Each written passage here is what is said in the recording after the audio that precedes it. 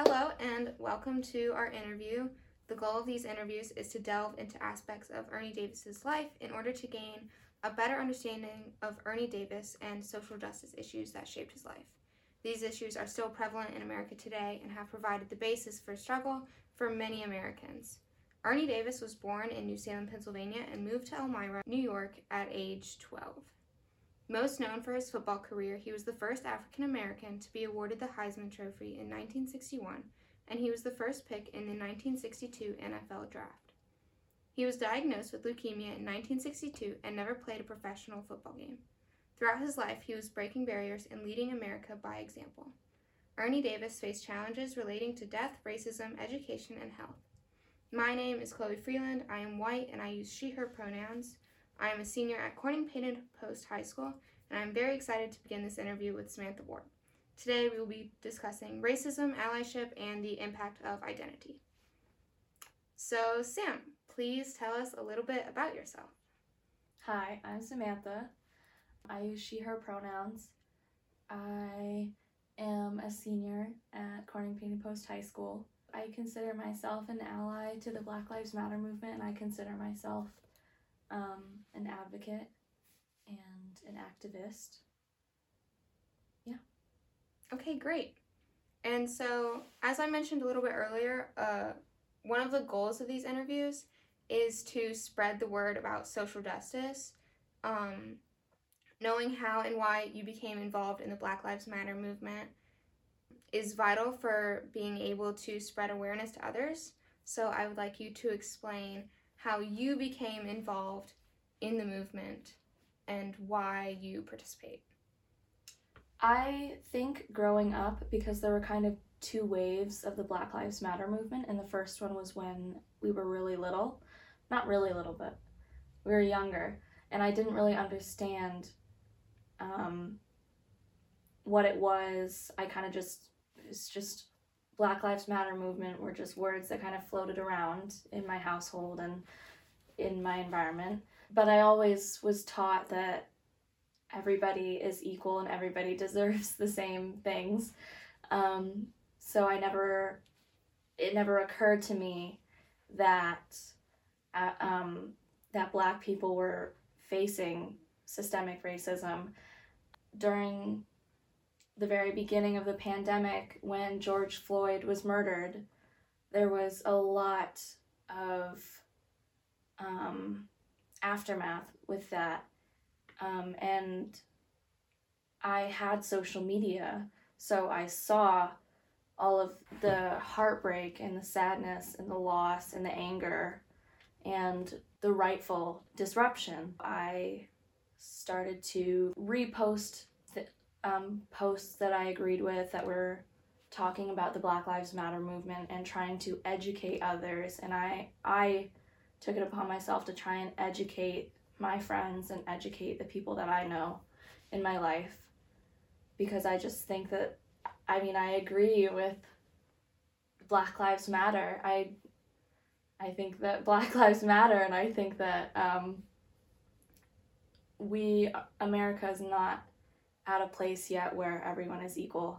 And I think obviously that's really unfair. So why not fight for that equality? Thank you. So I was introduced to Black Lives Matter via the news. My mom always has the news on downstairs during dinner and just throughout the day. After the death of George Floyd, I was also really exposed to all the protests and the violence between the police and the protesters and the general disruption in American society. And for me, especially, I think the news has not always been provocative. Certain events that I see on the news may be horrific, but they don't inspire me to take action. And so I was wondering, what about the Black Lives Movement or yourself motivates you to take that action and make that step outside of just watching or observing?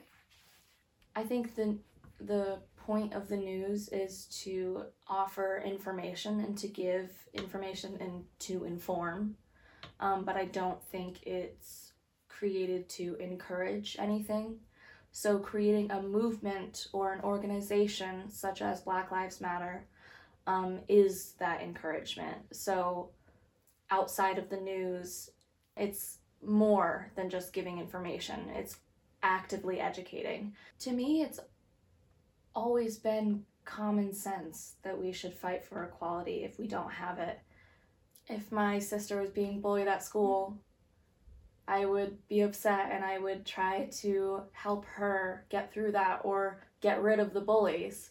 So when I see that Black people in America are being discriminated against, they're my neighbors, they're my friends, we're Americans, we're people. Of course I'm going to help them.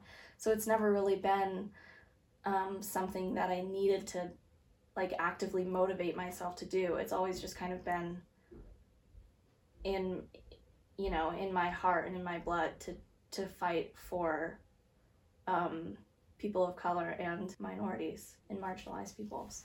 As you mentioned that in the past you've taken actions, would you be able to expand on some of those as well? Mm-hmm. Specifically within the movement? Yeah, so I've definitely haven't done as much as I could do. There are always more ways to help, and I do really believe that. But so far, what I've done a lot of is on my Instagram, I follow a lot of informational and educational accounts that aim to clear up the misunderstandings of what someone means when they say Black Lives Matter, what someone means when they say ACAB or defund the police or anything like that. I follow a lot of accounts that try to kind of explain those things and explain why racism is still a thing, especially in America, or explain what is still helping racism to kind of maintain its place in this country. And then I take the posts from those accounts and I post them on my story or I send them to my friends. What I'm trying to do with that is just start conversations, because I think communication and education is really what it all comes down to. It's like you have to be able to sit down and have a conversation with your racist grandpa who doesn't understand Black Lives Matter. You have to be able to sit down and say to him and have thoughts in your head that you can coherently explain to him in a way that he might understand. So I've always tried to start conversations about the Black Lives Matter movement and just Black Lives Matter in general.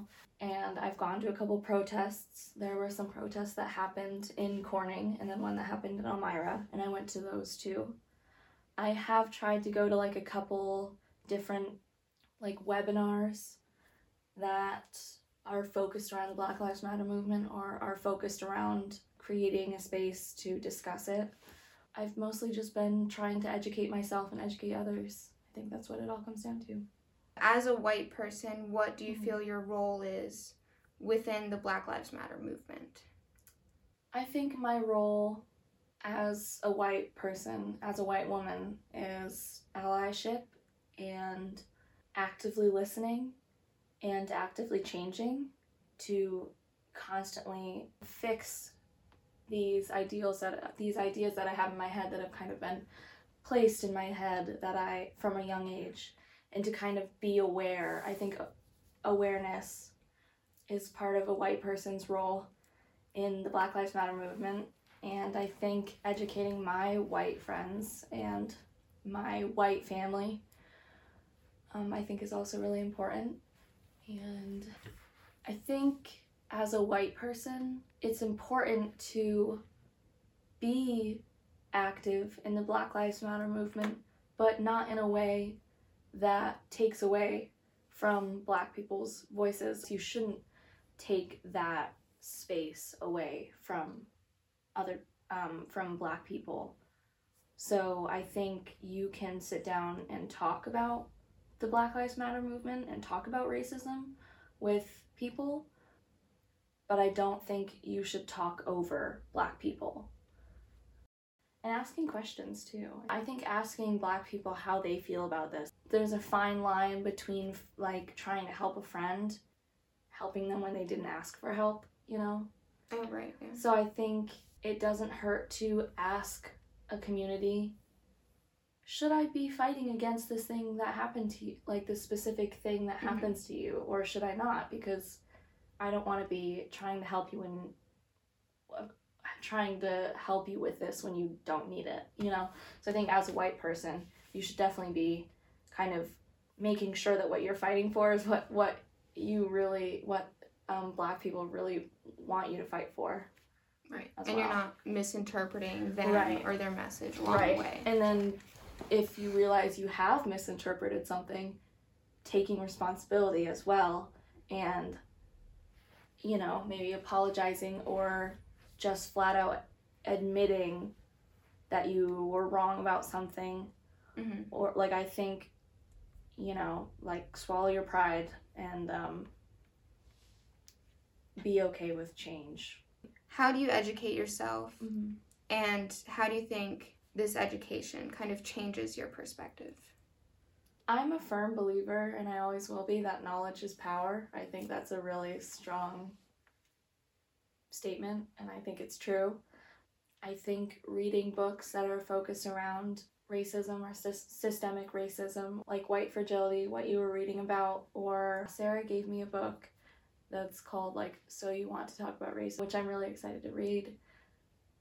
And I think going on social media and having conversations is fantastic, and I love social media for it. Once you see a post and then you go into the comments on that post and then you have a conversation with someone in the comments for a couple days, and you leave with 100 comments between the two of you, I think that's fantastic, and I think that's a great way to have conversations especially if you aren't really able to have conversations with your family or with your friends.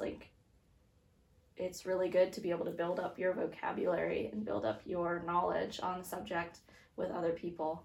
So I think social media, following accounts that are about Black Lives Matter, that are about fighting racism, that are about helping marginalized people from a place of white privilege, I follow accounts like that as well.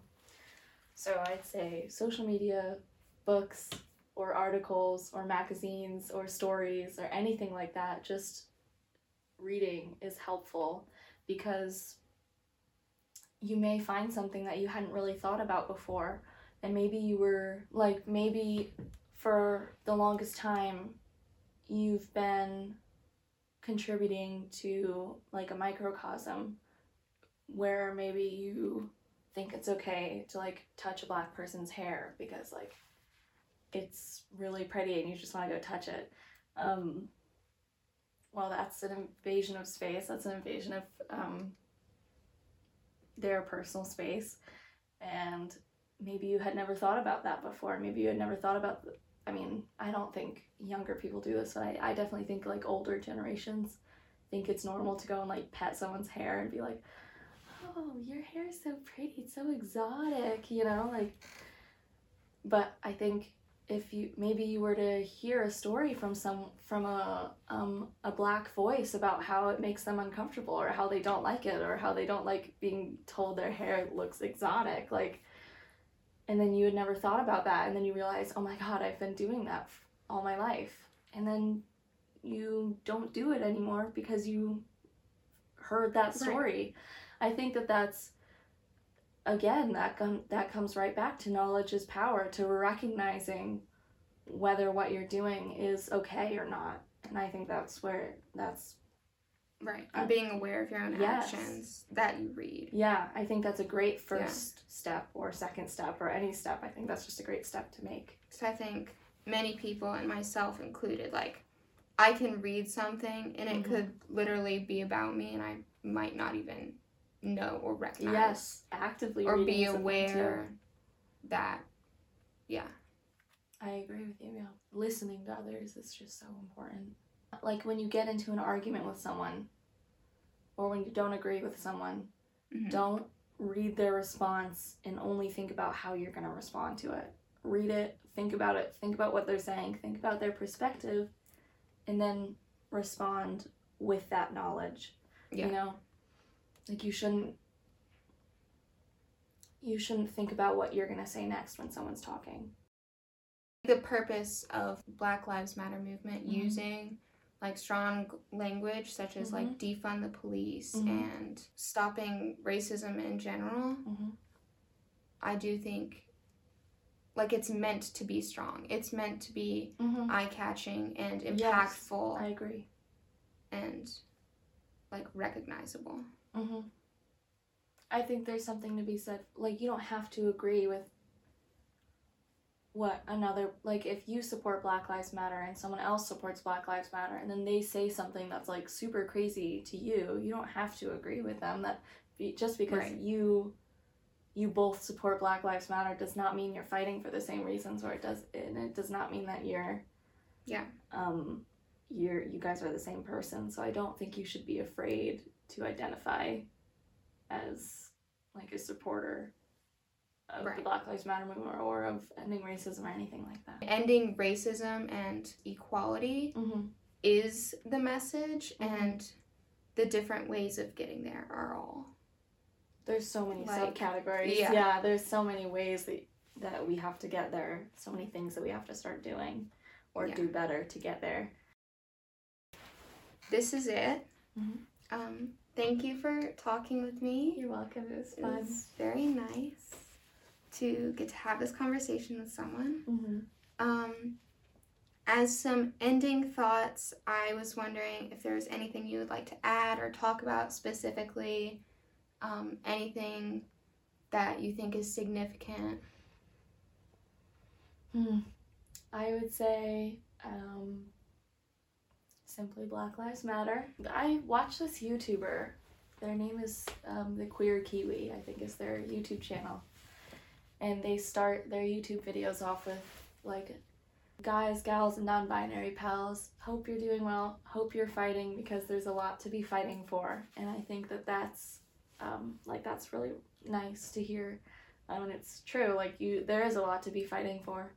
So I think to those listening, if you're not fighting, then you're doing something wrong, and you should be educating yourself and trying to educate others and trying to create a better world. And if you're not doing that at all with it, like, then what are you doing with your life? Like, I don't know. I don't want to be harsh, but being murdered because of the color of your skin that's pretty harsh. So I think we gotta start recognizing that as a problem for those who aren't recognizing it as a problem.